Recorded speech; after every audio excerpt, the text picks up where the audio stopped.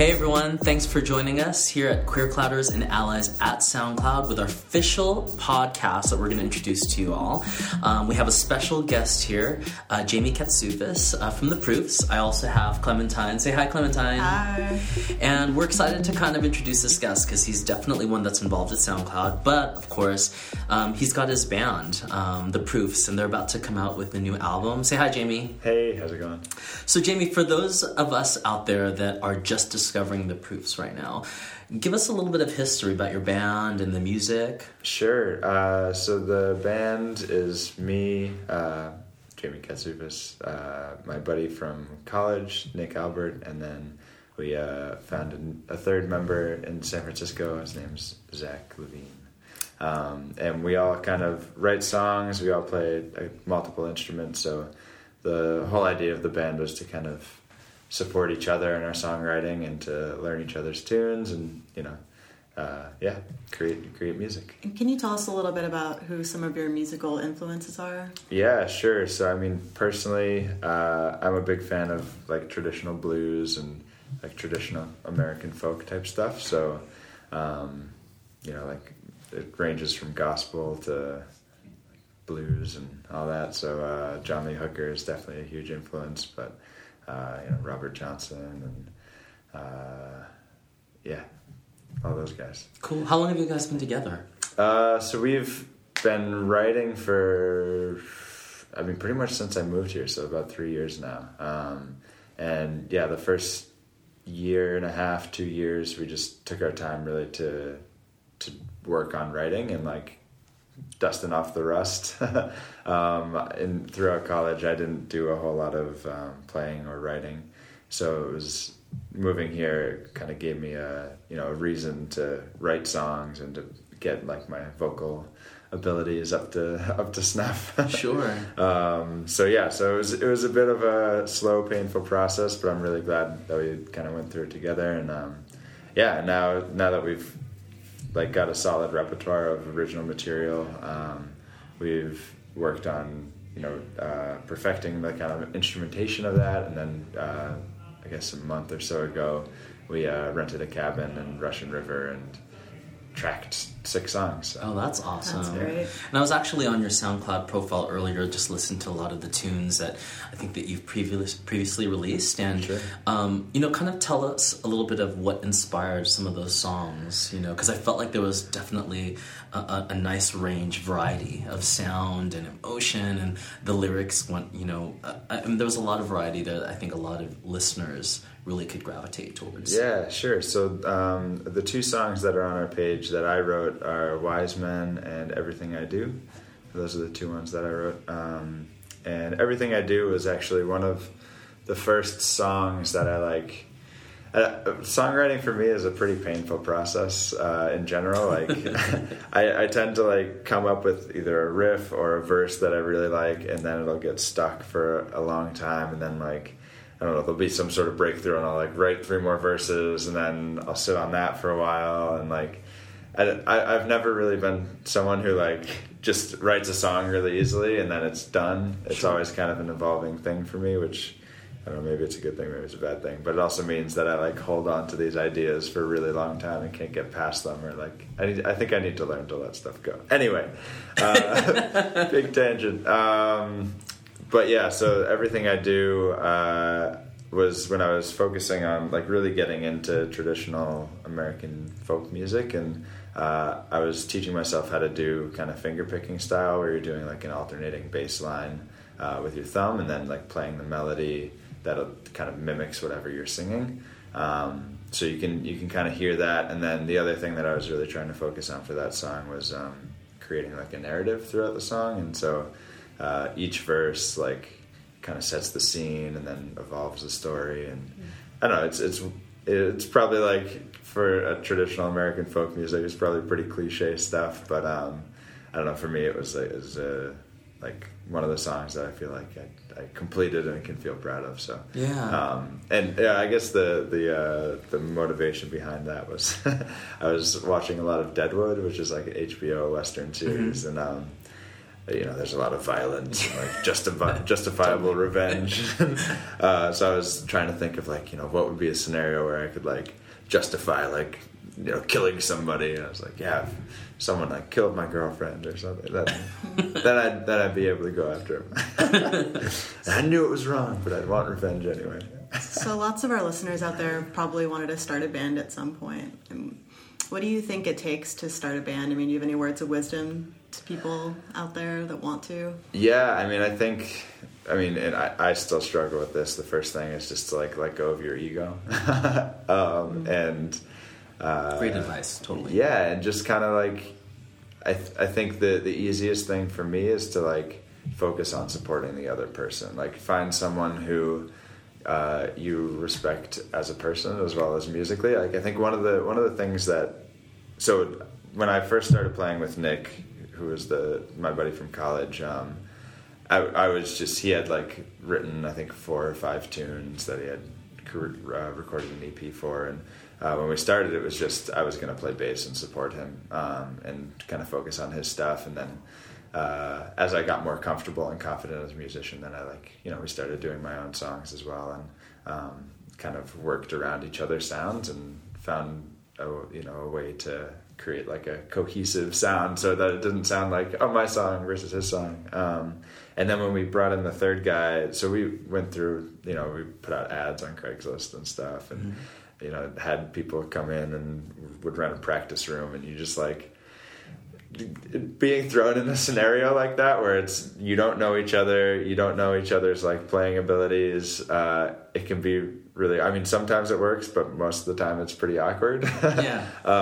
And so when we found Zach, I mean, the first thing he wanted to do was like, let's go grab a beer and just like talk. And I think that's probably like, for me, the stuff that I've like valued the most about doing music and being in a band is like the connection. That chemistry. Yeah. With Well, each other. yeah. And just like having, a shared interest in like, I don't know, I feel like some of my closest friends from like high school, middle school, they've all been because of like some sort of music connection, and like it's a very like shared, intimate experience to like be in a band together. And yeah. And that's the one thing I noticed with listening to a lot of the tunes that you have on SoundCloud right now on your page. It's like you could tell that, usually with bands, there's a whole idea that there's the front man, and then they're the people that play their instrument and have the roles, of course. But I felt like with the music that I was able to listen to, each one of you shared kind of this kind of solo or this lead, which is great. And I think that that really drives a little bit of success for how much further you could take a band, when you're all on that same level, which I thought was really cool. Yeah, I mean, like the archetype for that is the band name for the band. 'Cause, I just finished reading Lee Von Helm, who was the drummer for the band. I finished reading his biography, autobiography. I think he wrote it. Yeah, it's like the story of the band, and that's exactly how he describes the original foundational idea of his band. Is they wanted to create, they had been like a rhythm section with various frontmen throughout the years, and when they wanted to create their own identity, they were like, why do you need a frontman? We all play our instruments really well, we all sing, we all write. And so it's that sort of idea where it's, everybody supporting each other. I mean, they did the same thing, playing multiple instruments and stuff. And so I think that's probably, the vibe that we kind of wanted to go for, was just like this songwriting collective type of thing. Yeah. So I'm going to go out on a limb and assume that you're a music fan as well as a performer. Absolutely. Do you have any favorite memories of like live performance or concerts that you've seen in your life? Yeah. I mean, a lot. I think so. You can kind of go either way. You can see, seeing your heroes live, or you can also just be like, when I think about the best performances and concerts and like the most fun that I've had listening to music, I think about, my bass teacher when I was in high school and then also in college, he played in this like avant-garde jazz trio, which was like saxophone, bass, and drums. And like they're totally weird and out there, but like really awesome. And so they would pull like their influences were like Square Pusher and like all these electronic musicians, but then they were doing all this like pretty cool jazz composition and totally strange instrumentation, but like they made it work and had a lot of effects and stuff. But they would play regularly at this like art gallery music venue space, and you know there'd be 20 people in the audience, but they'd be, you know, there's just such great energy in those rooms. And I don't know, I think those, when I think about it, those are the ones that have really stayed with me. I mean, I also think about, you know, being in like big festivals. Like the first festival that I ever went to was Bonnaroo in 2004, which was like, you know, like graduating high school and going on a road trip with all my high school friends and going to see like, and that was actually probably the first time that I had ever seen a whole lot of bands live. And so, I mean, seeing like Galactic and having the saxophone player throw out his harmonica and like land at my feet. I still have the harmonica. So that was pretty cool. So there's like experiences like that. But I think generally like it's the ones where you're not expecting it to be a great show, and then the musicians come on and just kill it. Like there's another show that comes to mind kind of similar to that was this summer after my freshman year going into my sophomore year. I was filling in on bass for a band in Boston, and so like the last show that I played with them was at Northeastern, which is a school in Boston, and so we were opening for the Wood Brothers, who were like, you know, heroes of mine, because it's Chris Wood from Medeski Martin and Wood, and then his brother Oliver Wood, and they just do like acoustic blues and stuff. And it's like upright bass and guitar, and they both sing really well. So I was really excited about opening for them. I'd seen them at Bonnaroo, so that's how I was familiar with them. So and then it ended up I was also opening for Grace Potter, which I had no idea who she was at the time, but yeah, and that show, again, there were probably like 20 people there, but like, you know, I had a fun time playing. I don't think we were the highlight of the show by any means, but I had a really good time. And then to like go off stage and like be in the front row for Oliver Wood and Grace Potter, it was just, it's one of those things where it's like, you know, dead room, but like everybody there is just so into it because, you know, it's a great feeling. Yeah, so I think those are the ones that have really stuck out. What do you think, I mean, you know, being in a band, and what do you think about shows like American Idol, X Factor, you know, America's Got Talent? Have you guys ever thought about doing something like that, really kind of taking, you know, your show and your band to that next level, if that's something that you're working towards? Yeah, I mean, that's a great question. It's like everyone seems to have an opinion about those reality shows, so what's yours? Yeah. I mean, I think beyond, like, I think the reality show thing is really interesting for people who, like, have solo careers and, like, have, like, a talent, you know, like, they're a really great singer, or they're a really great songwriter, a really great performer, or something like that. And I think those are great vehicles for people who are interested in that. And to me, it's not like, I mean, yeah, I'm sure people talk about like manufacturing success or like any of that stuff, and like for me, it's not even. I don't even make it that far. Like my goals with music, I don't really want to be like a national touring act that you know goes around and has mobs of people chasing after them. Because this probably is a good segue from what we were just talking about. Because you know what I really value is like feeling like directly part of a community and feeling like you understand your fans, or you're making a connection on like an actual human level.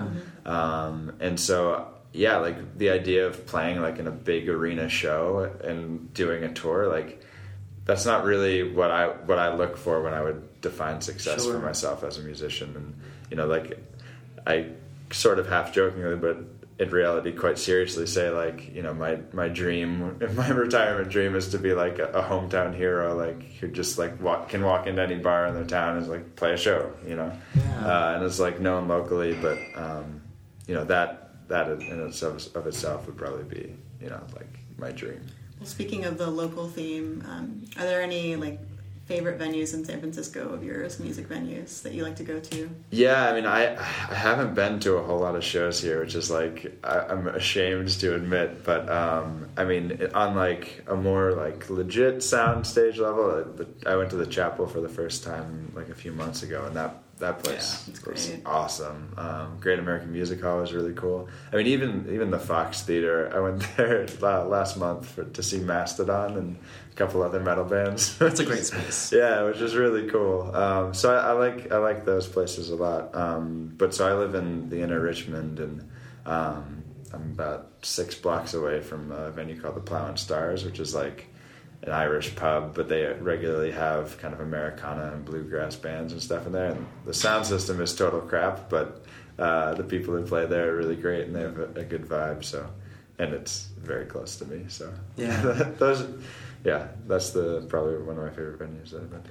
So, like, let's get to the nitty gritty. Like, what your fans want to hear. You know, we were talking about this earlier, and you know, you're finalizing this project. You know, I'm assuming based on our conversation, it's going to be released at some point this summer. Kind of give us an idea of what fans can expect, and maybe when you're going to start presenting that live. Sure. Yeah. So, I mean, we recorded everything, so it's all tracked, which is great. I think we've got final vocal takes and stuff, so we're feeling good about that. We just got to do some editing and mixing.